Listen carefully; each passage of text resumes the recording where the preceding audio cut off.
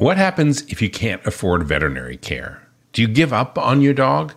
Do you hope that their ailment will go away on its own so that you can afford groceries? Do you put the dog down so that they're no longer in pain?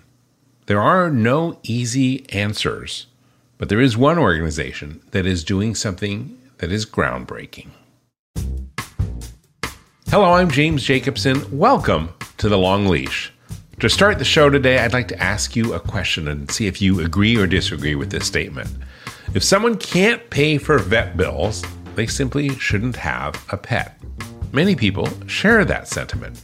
For those that do, our guest today just might change some minds. Dr. Michael Blackwell has held a long and distinguished career in public health. He has been the Dean of the College of Veterinary Medicine at the University of Tennessee. He was the Chief of Staff in the Office of the Surgeon General of the United States. He was Deputy Director for the Center for Veterinary Medicine at the FDA, and he was Chief Veterinary Officer at the U.S. Public Health Service. During his 23 years of active duty, he achieved the rank of Assistant Surgeon General, Rear Admiral of the U.S. Public Health Service Commissioned Corps. Dr. Blackwell currently serves as the Director of the Program for Pet Health Equity at the University of Tennessee, and he is the founder of Align Care Health. Align Care is a One Health interprofessional system that is meant to improve access to veterinary care for families with limited means. Dr. Blackwell believes that in order to improve the health outcomes of people, you must also include the health of their pets in that equation. They are one and the same sometimes, and the emotional connections that we have to our pets, well, those connections directly affect our mental and our physical health. But the cost of vet care can be a serious barrier for families with limited means. The tragic reality is that some families lose a beloved pet simply because they cannot afford the cost of veterinary treatment. What can be done? Well, Dr. Blackwell is passionately working towards a solution with Align Care.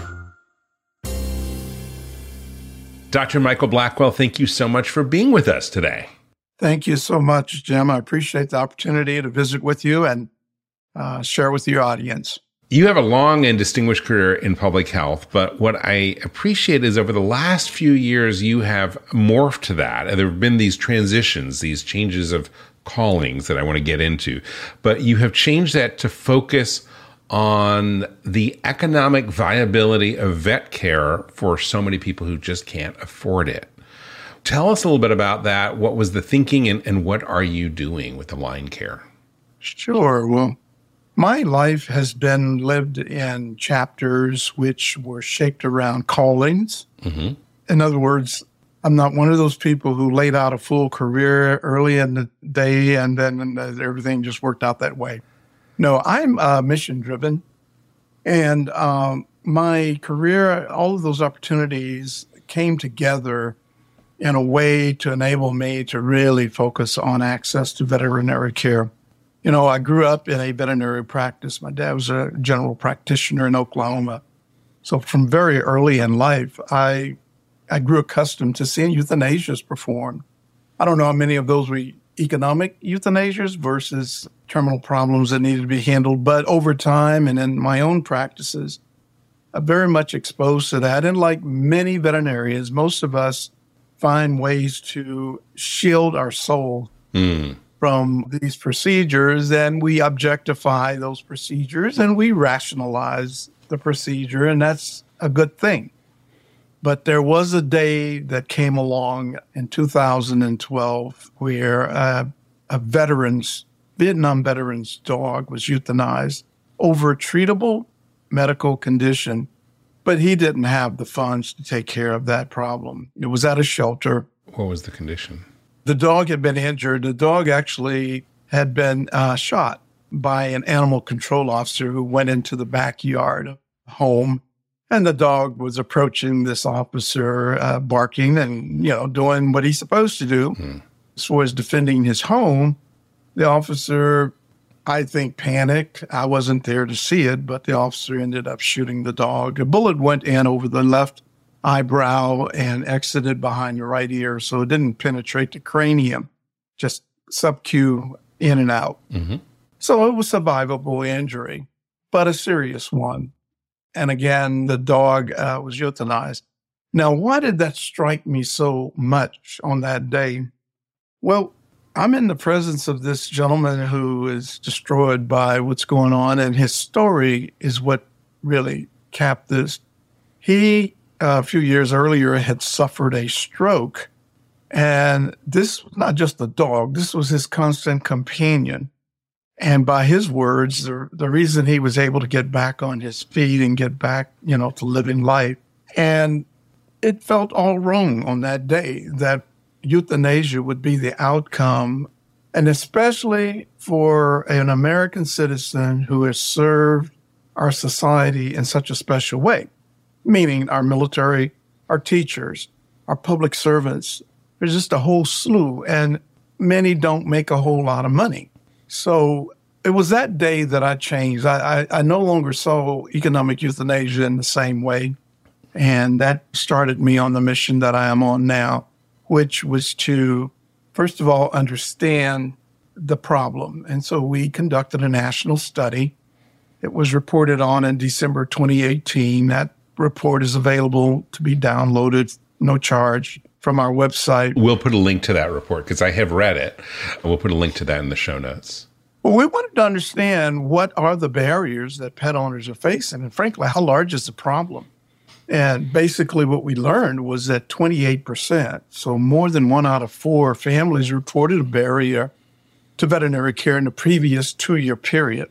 And there were multiple reasons, and there were other barriers that they also experienced. But the overwhelming one was a lack of ability to pay for the care. That was not a surprise finding. We expected that, but it was clearly the overwhelming reason. Now, this is a good time to just point out the elephant in the room. The elephant in the room has been with us a while, and the elephant says, well, if you can't pay for veterinary care, you probably shouldn't have a pet. Mm. And, I understand there's some logic in that, but the stark reality is, Jim, also in 2018, we estimated about 29 million dogs and cats living in households that participate in the Supplemental Nutrition Assistance Program, formerly called Food Stamp Program. Food stamps. We use that index because we felt that if you qualify for that program, you probably are not going into veterinary practices paying for much veterinary care. Mm-hmm.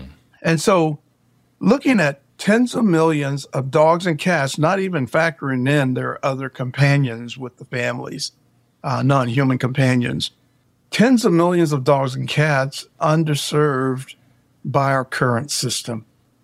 Being the United States of America, there should not be a real excuse for that. Mm-hmm. And so for me, it meant this was a very challenging, but a very doable problem to solve.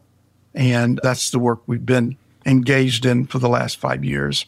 Well, one of the things that is so striking about your background is that as a veterinarian who's been involved, and we'll get into your public service career at the Surgeon General's office, but you really understand this whole space of what is often called one medicine or one health. Oh, yeah. And the connection that people have, in this case, the people who are recipients of formerly known as food stamps, have with their pets, the psychological benefits. Talk about that, because I think that is what's striking about your background, is that you kind of fold all of these together. Well, thank you. Let's first of all remind ourselves what is One Health. It's a new paradigm. It basically says that in order to improve health outcomes, let's say for population people, one needs to also factor in animals and their shared environment. So all three of these need to be looked at and considered when trying to improve the health outcomes for humans. Now, we say, well, what about the animals? Well, it starts with the fact that 65% of the infectious diseases that humans can get are zoonotic, meaning it's a microbe that the pet or some other animal can pass on to the human. So, and then there are many more of the animals in our environment than there are humans. So it makes sense that, if I'm going to improve the health outcomes for humans, what about the animals? How are the animals impacting their health outcome? How about the environmental space? Not just air and water quality, but other shared parts of their reality.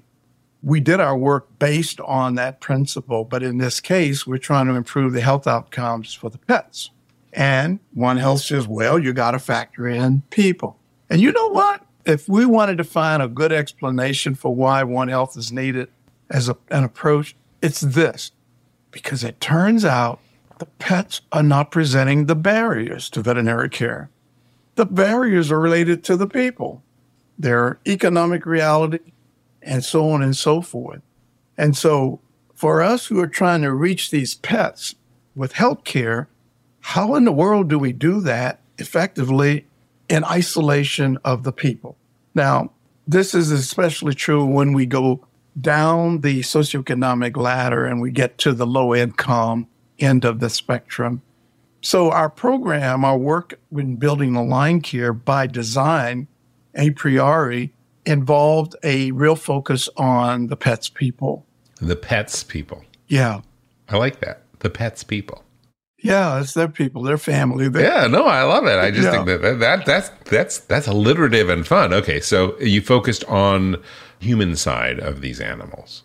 Yeah, because no matter what we veterinarians are capable of doing as far as clinical care, if the client can't pay for the services are not available. Mm-hmm. There's a barrier. And by the way, veterinarians didn't create this problem. The cost of care have continued to go up, but veterinarians are not among those getting wealthy by practicing veterinary medicine. It's the cost of delivering health care. Those costs are what's going up. And there's one other thing about our industry that is part of the problem, and that is we are still a cash basis industry. Let's capture this. So we're purporting to have citizens pay for health care out of their pocket. Mm-hmm. Now, we know that doesn't work on the human side. Almost nobody does that. Everybody is dependent upon some third-party system. We've never built such systems nationally for veterinary medicine. So now is definitely the time, because more and more families, as we speak, are unable to pay for veterinary care, up and into the middle class even. And that's where we're starting to see in the United States insurance companies coming in to help be that third party in many cases. Now, obviously, adoption of insurance in the U.S. is significantly less or significantly lags other countries like Great Britain, where it's a lot more common.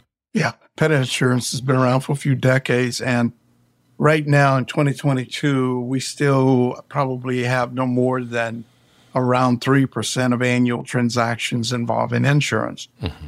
In contrast to Europe, where you're getting into numbers like 30, 40%, certainly into the 30s. Mm-hmm.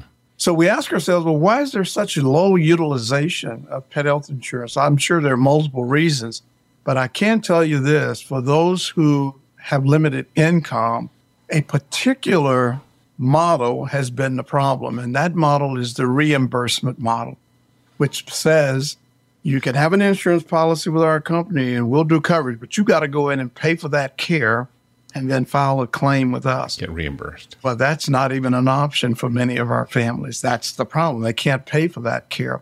I am encouraged, though, that I think the pet health insurance industry, they see what's happening. They know there's a problem.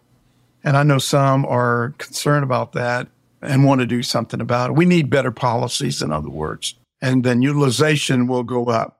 Eventually, we'll see an insurance system that may more model what humans have, what we have. When we go to the doctor, we pay a modest copay. Certain things are covered, certain things are not covered.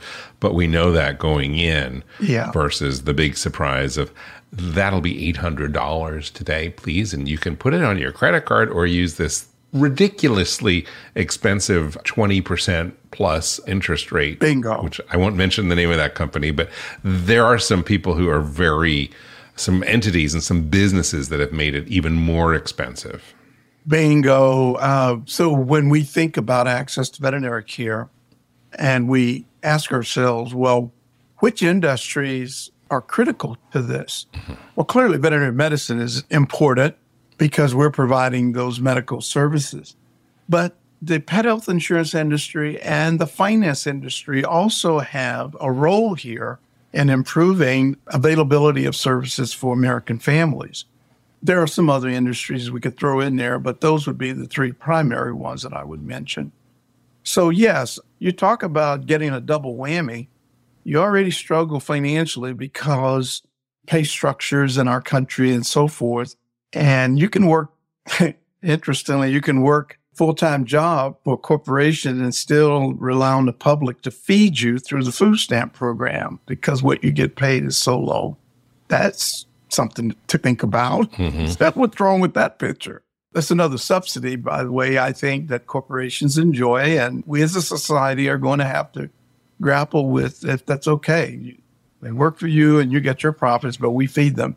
And most are not in that situation, but it's more of a poignant point to be made because there are some in that status, in that category.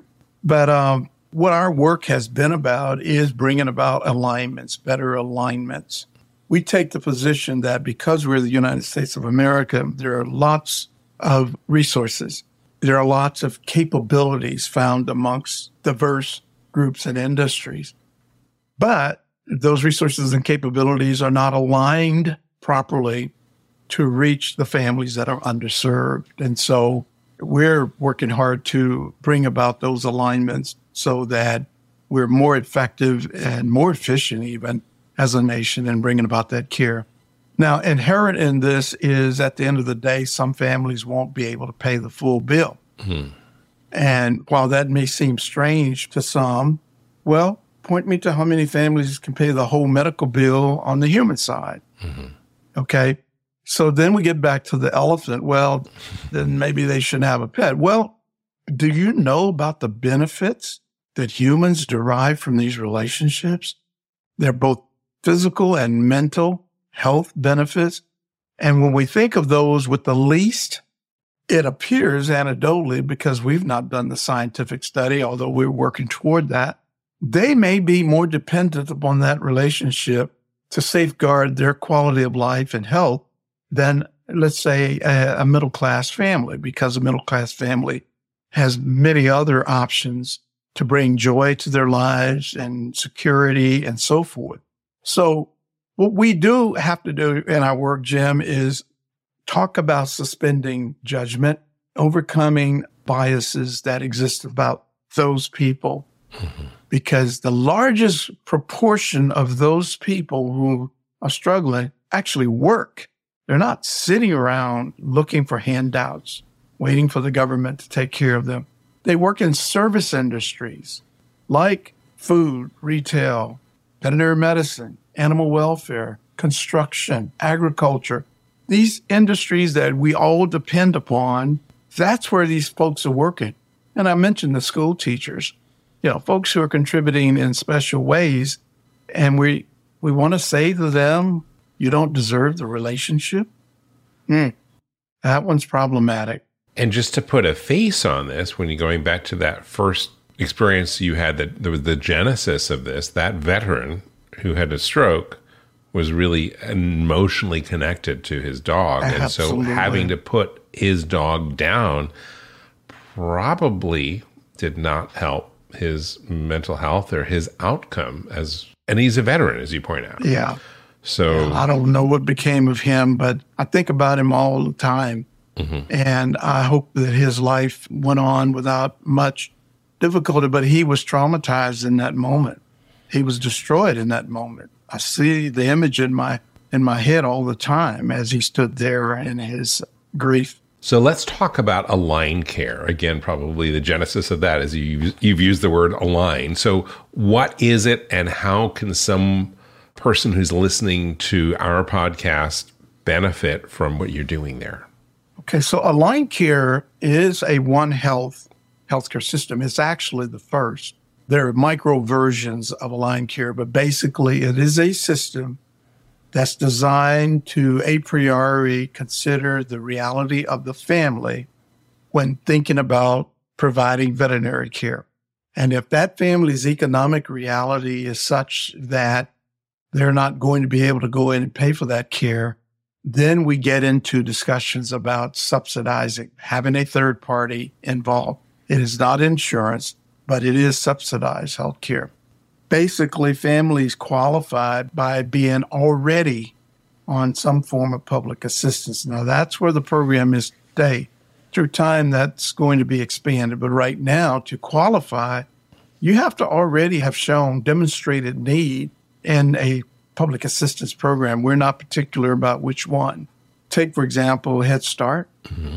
One wouldn't think of that one necessarily, but if you qualify for Head Start, you're not walking into veterinary practices paying for much veterinary care. Or it could be housing that you've qualified for. And I know it seems unfair to those in the lower middle class who are also struggling.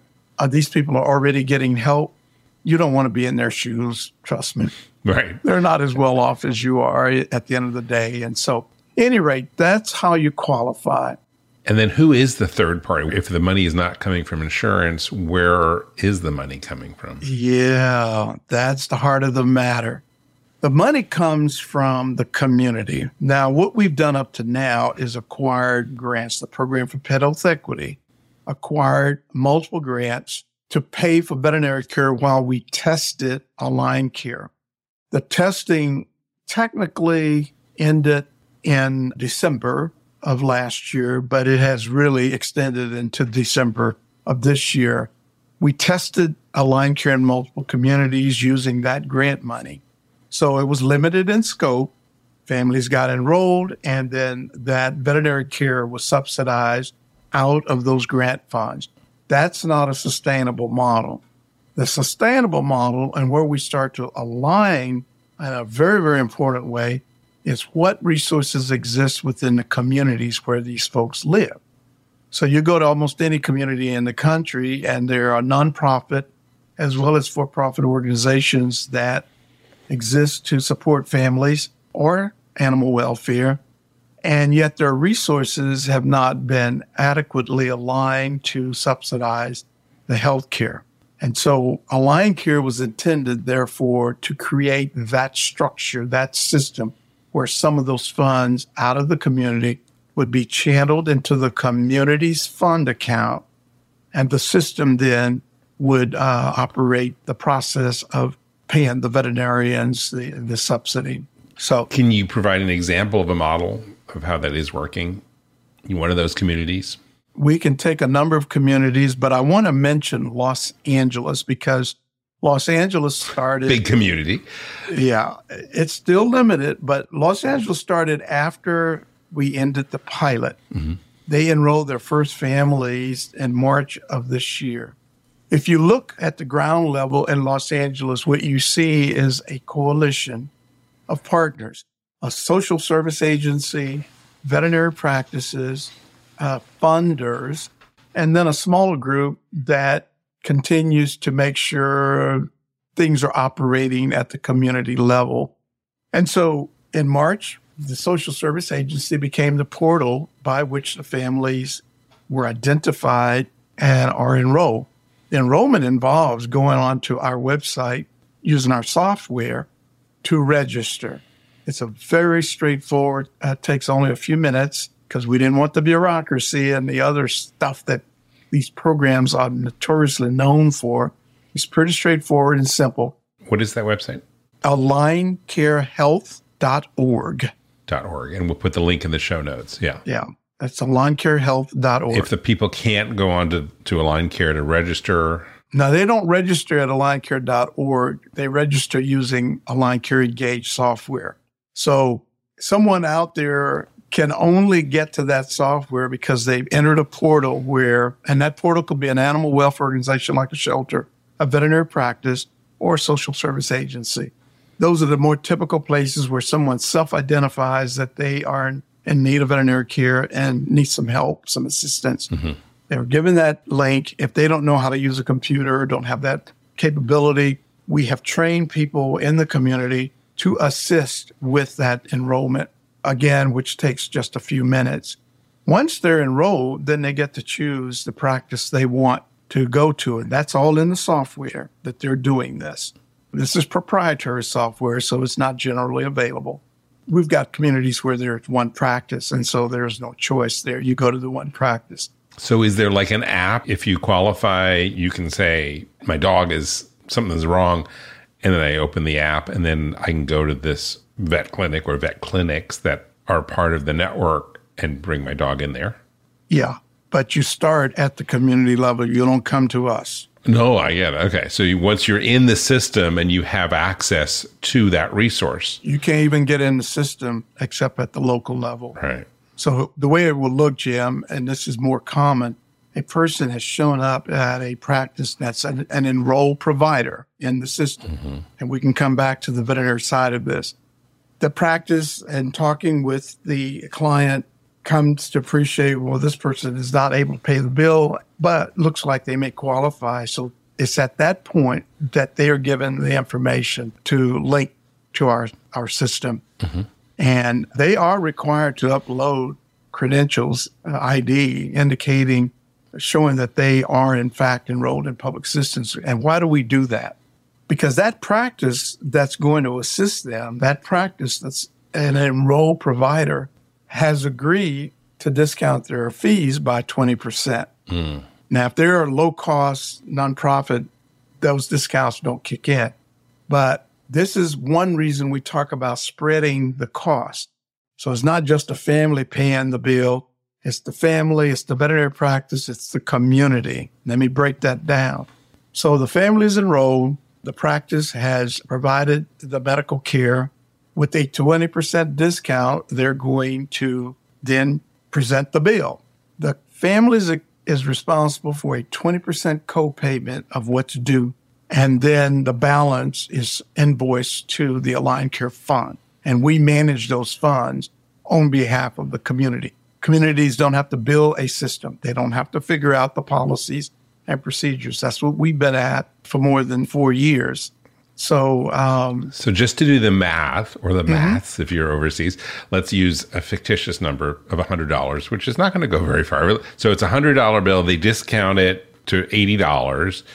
Then 20% of that 80, so about $16, if I'm doing my math on the top of my head, is something that would be effectively what we would call the copay. Yes. And then the balance of that, $64, this is a math show now, then is sent to Align Care and through that funds to pay the vet clinics directly. Yes, that veterinary practice that's enrolled, actually part of that enrollment is the training they get in using the software, so they invoice the fund. And then they're paid electronically. And it's not a 30-day net. It's much shorter period than that. So effectively, the dog lover got a $16 vet visit that would have cost $100 if this weren't around. That's right. So 16% of what they would have had to pay. Yeah. And the only way that could happen is because there were other parties paying that bill. Now, in practice, there are more parties than the three. Because animal welfare organizations are kicking in money, and so are social service agencies. We have instances of 5 different parties actually trying to cover that bill.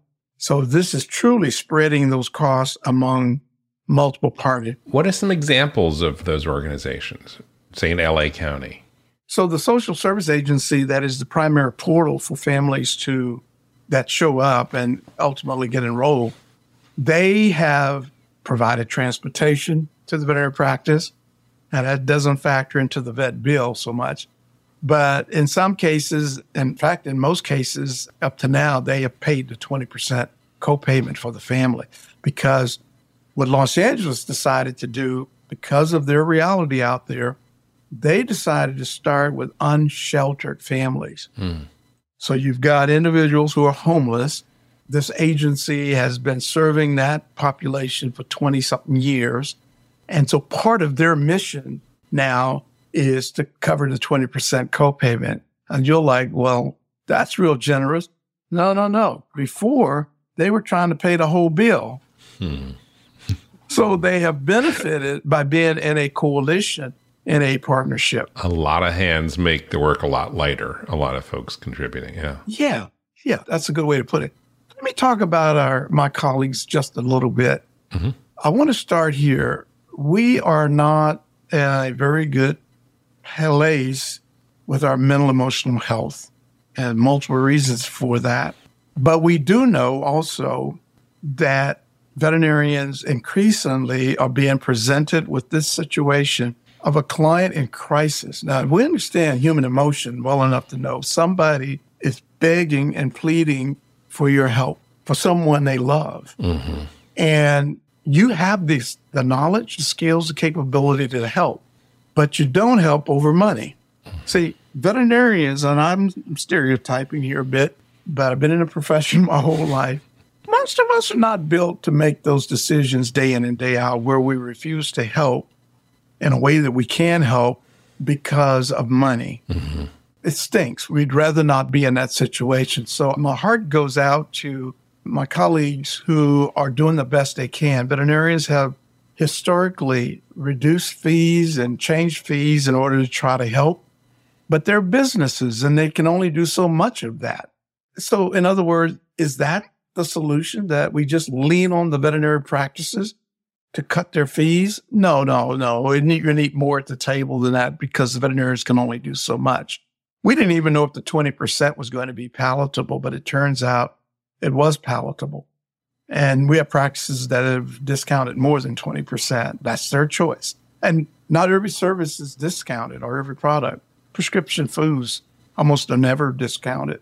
So they get to choose in their business model to what degree they can help and how many people they can help. They don't sign a contract to help a specific number of people. Now, you may have heard this said before, but when we start talking about the population that we are helping at this stage, there's more than just limited money that comes with them. Sometimes there are language barriers.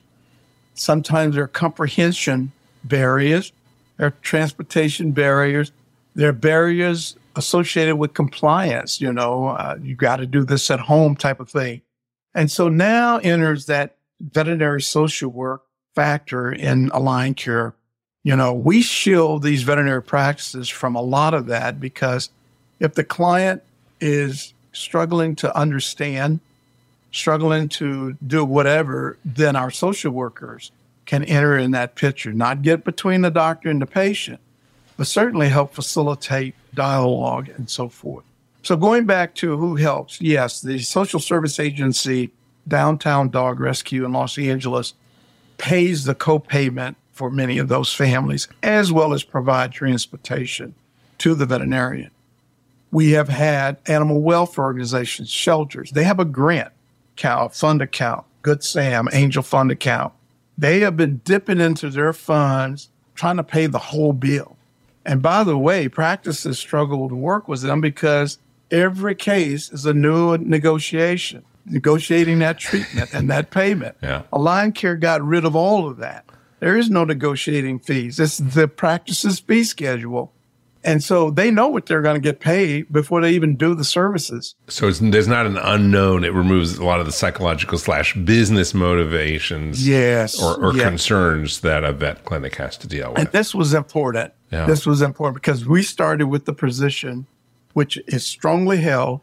Veterinarians want to help. Veterinarians care. Veterinarians don't want to see people turned away or euthanized over treatable problems, but are in a tough situation because they can only do so much and stay in business. Can only give away so much.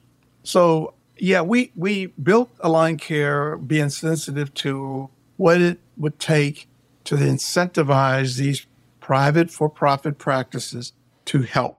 Now, that's in contrast to a model that says, no, let's just build a bunch of nonprofit practices, and the nonprofits are going to have a different pricing scheme and so forth. Well, when you do that, you increase the cost for everybody because now the practices have to up their fees even more because the clientele maybe has dropped and their overhead is still there. You see what I'm saying? So it's a much more sustainable model we think. Okay. So you touched on mental health a moment, and I don't think we fully got into that, but I think where you were going with that was the mental health of the veterinarians who didn't go into this to sit down and negotiate. They went into veterinary medicine not to make a lot of money as a vet or a business owner, but to care for animals. And talk a little bit about that, because we've talked on this show and others on Dog Podcast Network about the, not one more vet, the high suicide rates, the high anguish that veterinarians experience. But I don't think we've ever really addressed it from the standpoint of the financial side and how they have to say no. Yeah. So let's start with the fact that my focus is on an individual, a veterinarian. Mm-hmm. You can put whoever face you want to put on that. We start with the stressors of life and death decision-making. Just that by itself is a context that is inescapable, that your people are entrusting you with the life of someone they love. And that's the starting place. Most are in small businesses called veterinary practices, and it's known that there's not a lot of bandwidth in these practices, meaning the pricing of services very closely reflect what it takes to provide those services. Yes, profits are built in, but point me to all the veterinarians getting really, really wealthy, because of this. And so then you add the business challenges, and it's this typical stuff, managing personnel, managing supplies and inventories, managing the process of working with the public. And oh, by the way, the public sometimes show up in rare form. Why? Because they're in crisis. They're anxious. They're emotionally connected to this blood that is dripping is gushing out of their dog when they come in. They don't actually, and so they may not learn all their polite words. Yeah. When we humans are in that state, we're not necessarily the most diplomatic. So, and just a whole combination of stressors involved with this work. Mm-hmm. I didn't even get into, you got this big educational debt to service, and then, they got to live somewhere. There's mortgages, there's So when I look at the reality of my colleagues today who are in practice, and I've owned and operated 2 practices, and as I said, I grew up in one, I do have a real appreciation for that world. I'm saying the last thing they need is to be trying to figure out on their own, without any help, how to reach these underserved families. I can tell you right now, I'm not a betting person, and I don't play the lottery, but I guarantee you that one is dead on the right. That's not going to ever work. Mm-hmm. Veterinarians are not capable, due to our size, the limitations of our industry, to address a societal problem of this nature and size all by ourselves. That's why aligning with others through a one health system where that human side was being addressed. Don't ask us to be the psychologist. Some of us pride ourselves on that. I'm one of them. I like people. I didn't mind those conversations generally. But let me give you a practical example. Our industry is built generally around 15 and 20-minute appointment windows. Gosh, yes. When someone is struggling to comprehend, or they really, for whatever reason, they want that conversation to go on longer, the veterinarian finds him or herself slow walking toward the door because they've got to get on to that next point. You think that's not stressful, or that's not somehow impacting your well-being? You are basically, you're turning the person away in a different way in that sense. You're not serving them because they obviously need more, and you're capable of providing it on one level, but on another level you can't. And so a system that doesn't account for that kind of structure is not built for these times. So again, our social work team, the folks who are supporting the humans, become extremely important in some of those instances with managing the client on behalf of the veterinary practice. We see breakdowns in communication, and to have a third party intervene, and all you got to do is talk to some of our veterinarians, and their stories say it all about the benefit of the aligned care system in taking some of these stressors away. This is so well thought out. And as you alluded to earlier, there are these different chapters in your life that I think were formative in how all of this has come to be and is going. I want to take a break right now, but when we come back, Dr. Blackwell, Michael, I would like to have a little conversation about how you got to where you are today, and also what you see the future of aligned care being. We'll be right back. And now, a message from your dog. Every day with you is like a day at the beach, and I want as many beach days as possible. I want to run and sniff and find a good stick to carry. I want to walk with you, run with you, sleep with you, eat with you. And when I eat with you, I want Everpup. It infuses any food you give me with health and life and vibrancy. I can feel it. It's a strange thing to do, sprinkle this powder on my food, but I wouldn't have it any other way. My time with you is precious and irreplaceable, and I'm thrilled to be with you for as long as possible. Here's to puppy playtime and senior snoozes. No matter how old I get, I want my Everpup. It just makes me feel good in this life. And the next, and the next, and the next. I am so grateful to be your dog and for the Everpup you give me. So now that you know what your dog wants, get Everpup, the ultimate dog supplement. Everpup is available in select pet shops and on Amazon. But to get the best price possible, join the Everpup Club at everpupclub.com, where you'll get your first jar for just $8 with free shipping anywhere in the U.S. Go to everpupclub.com and use the discount code DPN. That is everpupclub.com. Everpup every day. We're back with Dr. Michael Blackwell. Before the break, we were talking a little bit about aligned care, and you had talked about these little chapters, these callings that you've had in your life. Let's talk a little bit about that from the time that you grew up with your dad as a veterinarian in Oklahoma to your time in public service in the Surgeon General's office to where you are today. Yeah. Well, thank you for asking. I grew up thinking that I would go to veterinary college and come back and join my dad in practice. However, during my senior year of high school, my dad left practice and joined the faculty at Tuskegee University College of Veterinary Medicine, his alma mater. Mm-hmm. He was in the second class at Tuskegee. So what I ended up doing is going to veterinary college and then returning and opening a practice in the same building that he practiced in. During those years, Jim. And you went to Tuskegee. Yes, I did. Was that always the plan, or did it help a little bit when Dad I went thought I'd be to going to teach there? Oklahoma State University. I mean, just and stayed. But when he went back to Tuskegee, that was a natural. By the way, I am the legacy student. I'm the second generation graduate of Tuskegee. So kind of like that. That's an honor. While I was in that practice in Oklahoma, mixed practice, doing exactly the kind of practice that he had done, I grew.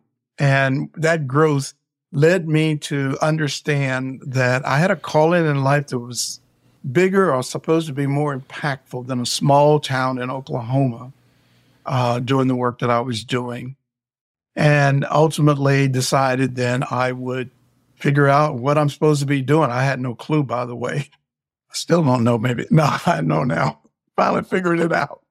I joined the Food and Drug Administration. They had a job opening, and I got selected. And so Dr. Blackwell goes to Washington. Yes. I didn't see Mr. Smith while I was there, but okay.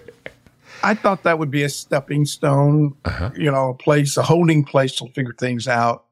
What ultimately happened was that was the beginning of a 23-year career in public health. After joining 2 years later, I went back to school and earned my Master of Public Health degree. I spent 20 years with Food and Drug Administration, 12 of those years with the Center for Veterinary Medicine, not sequential, but total 12. But 8 of those years in the Center for Devices and Radiological Health. In other words, FDA has 5 centers. One is veterinary medicine, the other 4 are human. And that one that I ended up in for 8 years regulates all medical devices, from canes and wheelchairs to artificial hearts to artificial whatever. And so I spent 8 years getting a better appreciation of human health care. And during that time, I also became the chief veterinarian of the United States Public Health Service. That's an appointment by the Surgeon General of the United States, which is a position where you advise the Surgeon General. In this case, I represented veterinary medicine in the office of the Surgeon General. Now, that's different from being the chief of staff. That came later. Throughout all those years, I was learning more and more about how our world works, how this country goes about providing health care, how we built and maintain a public health system, which, by the way, works better than what you saw during the height of the COVID. I won't get into that, but you may want to cut that out. No, we actually should get into that, but let's do that separate. So I had these multiple opportunities, both in human health care and veterinary medicine. And each time I changed position, I didn't go looking for the position. I was recruited to do the job, including the chief of staff. You don't apply for that job. The Surgeon General, David Satcher, interviewed 2 people for that job. And I'd been under scrutiny for a long time and didn't realize, even before he got there, and I was selected to do that job. Under consideration, probably. Scrutiny sounds too harsh. Thank you. Right? Well, was under scrutiny too. Yeah. No, I was under consideration for higher roles because what I often tell people, young people who are thinking about their career and a little anxious about it, if you do a good job and you're a good team member, you get noticed and people want you. This is including our minorities who sometimes wonder if the system just really doesn't want any of us. Well, the almighty dollar or whatever else is at the heart of why people do things. Yeah, they want good help and do a good job, and the rest kind of takes care of itself. But you got to be a good citizen. You got to be a good team player.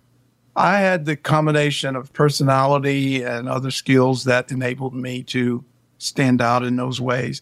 So I can't claim any credit. I'm not necessarily better than anyone else, but just had a combination that came along at the right time. During that 23 years, I held 11 positions. Only applied for the first one. And so even becoming dean at University of Tennessee was a recruitment on the part of the University of Tennessee, which is the reason I left the chief of staff role. Well, let's talk about the 23 years in government service before we go to Tennessee.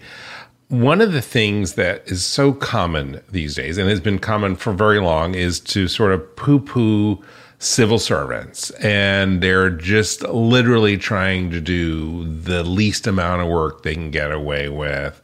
And they don't distinguish themselves. And I also grew up in Washington in the 80s and stuff like that. And I know that is not, let's put it this way, that is not always the case. And yes, we have experienced recently a lot of transitions and a lot of changes. Talk about the people that you encountered in your career in public health. Some of the most awesome resources this country has, and I'm talking about career of public servants. Mm-hmm. Now, unfortunately, most Americans, when you say government, they are informed by the media, and the media focuses on the political arm of government, and politics are politics. Mm-hmm. The career people are apolitical. I know there are folks who think that FDA and the other agencies are into this whole political realm like Congress. Absolutely far from true. Those people pride themselves on being apolitical, making decisions based on science or based on the law, based on principle. The pride of knowing that you're serving your country is what's infused there. Now, there are some who are just coasting through, but we are blessed as a nation to have the public servants that we have. The takeaway for your listeners is this: most of our government are dedicated Americans who show up every day and give it their all. There's a much smaller part of our government that gets all the media attention, and that's our political arm. So please understand, we are blessed as a nation to have the people who serve federal, state, and local levels of government. And it's not because they're getting paid a lot of money relative to what the private sector would pay. Okay, well, I wanted to just point that out because you Thank are, you for I asking. think, an emblematic of what makes public health and your service to public health so impressive. So the one position you did apply for in recent times was this position to go to Tennessee. No, delayed practice in Oklahoma to figure out what my life was supposed to be. And I applied to the FDA. Okay, how did the deanship at Tennessee happen? They recruited me to Of course. come to Tennessee. They sent out these letters, the search committees, and I'd gotten a letter. It wasn't the first time I'd been contacted, and I wasn't interested in what's a dean? Who's a dean anyway? I had a good job. I had a very important job. And the only reason I answered that call, Jim, was still mission. And it was two parts of that mission. The first was late 90s, we were greatly concerned about bioterrorism. The intelligence community was telling us the country is likely to be attacked within 5 years. So being in the Department of Health and Human Services, we were focused on biologic agents, diseases that could be weaponized. And guess which ones are the most of concern? Zoonotic. Zoonotic, yeah. And so speaking with veterinary audiences, including deans, what we had was only 3 veterinary colleges at that time really focused on public health. And the nation needed the veterinary colleges to refocus on public health. So once I was offered that job, I felt that I either needed to stop talking about it or go in and help. So that was the first reason that I took that position. I was on a mission, and we did bring public health into the curriculum at Tennessee. So did other colleges after 9/11. People had a wake-up call. The other reason, though, is it was the year 2000. So we were into the 21st century. There had never been a black dean of a majority veterinary college. There had never been a minority. And the old saying, once somebody breaks the mold, then it starts to open up. So I felt an obligation that shame on you as this minority, this black guy who's given this opportunity, and you don't answer the call because somebody needs to do it. And by the way, I said to myself, eventually somebody else will get selected. Then I said, oh my God, but maybe they would have been trained by Cornell or some other. Oh no. I wanted Tuskegee to get that. Penn or Cornell? No, we need Tuskegee. I get it. It was personal at that point. Little rivalry among veterinary. Yeah. Well, it was personal. I thought my alma mater deserved the recognition of having trained that, because 70% of black veterinarians are trained by Tuskegee. Mm-hmm. Wouldn't it be interesting if the first black dean actually was trained by somebody else? What's wrong with that math? Okay, so you went to Tennessee, and that later evolved to the work that you're doing today with Aligned Care. Yeah. Okay. I accomplished what I thought I could accomplish during my tenure and just under 8 years. But during that time, became focused on access to veterinary care, animal welfare in general. The access to veterinary care became part of that. And to me, that was the work I was called to do because of the need and a set of experiences that I couldn't claim credit for other than the fact I answered calls along the way. And I want to give back. I want to be able to wake up each day and believe that I'm contributing to our society, just like those public servants we were talking about. See, I lived a whole career waking up every day, believing I was contributing not to my community and the animals in my community, to our nation. Mm-hmm. And I don't think I got over that. I'm still trying to do that. Well, 2 last questions then. First, what did you learn from the pandemic? 2 things I'll mention. It is a very dramatic wake-up call that we're in the age of zoonoses. And veterinary medicine may not be aligned as directly as we need to be with our role in safeguarding our nation. COVID is a zoonoses. It came from somewhere, whatever. Even if it came out of a lab, it's a zoonotic disease. Mm-hmm. But when you go back over the last few decades, most of the diseases emerging of concern have been zoonotic. And we can name them: West Nile, Lyme, Zika, and it just goes on and on and on. So what I learned was, man, this profession has come of age in a whole different way. We had already come of age around the human animal bond. Well, we got to get back to our roots. And that's a more dramatic way to point to that importance, because dogs and cats can pick up this virus. We still don't know what the outcome will be. But the other thing I learned was it's always bad when you politicize health and healthcare and public health. We built a public health system. We had a pandemic response plan in place. If you don't follow these things, if you just get rid of the people who are there, then we see a million Americans die. And that pains me to this day, that all those lives were lost and those families impacted. And it wasn't supposed to be that way. It didn't have to be that way. Okay. You need trained officials making decisions, not politicians. Second, and my last question, I would like you to polish your crystal ball and look into the future and see where this aligned care movement is going. Aligned care will be the nation's one healthcare system that is built to look at the family holistically. So a one healthcare system. There may be others that come along, but right now we don't have a competitor. It will be the subsidized healthcare system, in part Medicaid for pets, but that morphs into other similar programs on the human side, where Medicare would be an example.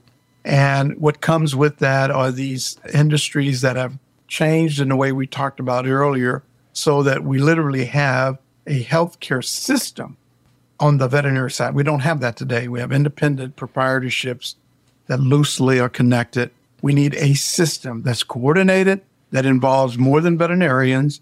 And I'll end on that one note. That will be more than veterinarians providing the care, because as we speak today, we've got probably 60,000 round number companion animal veterinarians and more than 150,000 dogs and cats.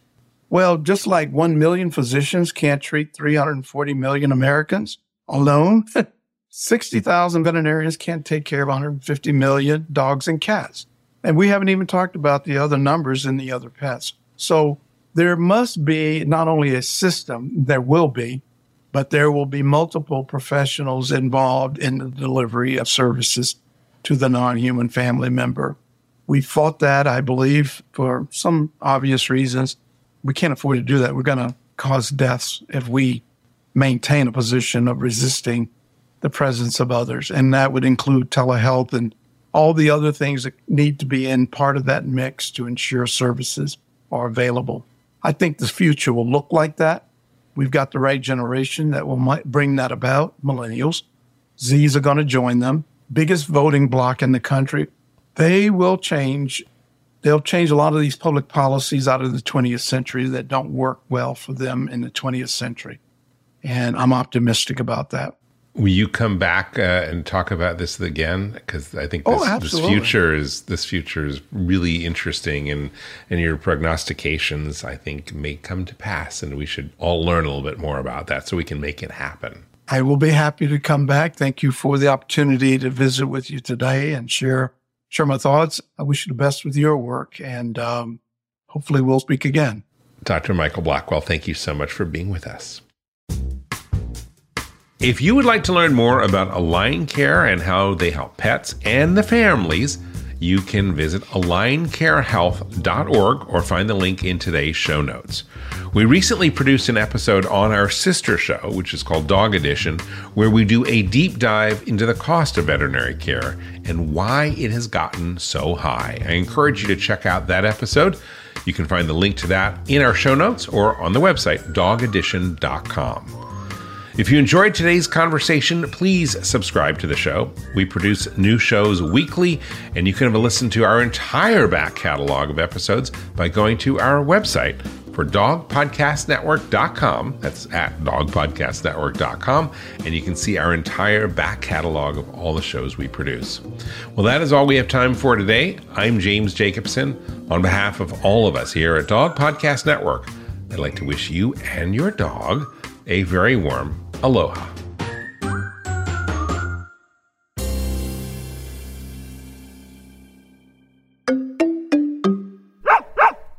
Does the act of taking paper to pen and writing help to heal a broken heart after your dog dies? Sheila Cooperman says yes. She joins us on Dog Cancer Answers to tell her true tale about Tucker, her dog who died last year from lymphoma. Sheila shares how writing about him is helping her heal not only from his loss, but from other heartbreaks as well. That's on Dog Cancer Answers. Get it wherever you get your podcasts and at dogcancer.com/podcast.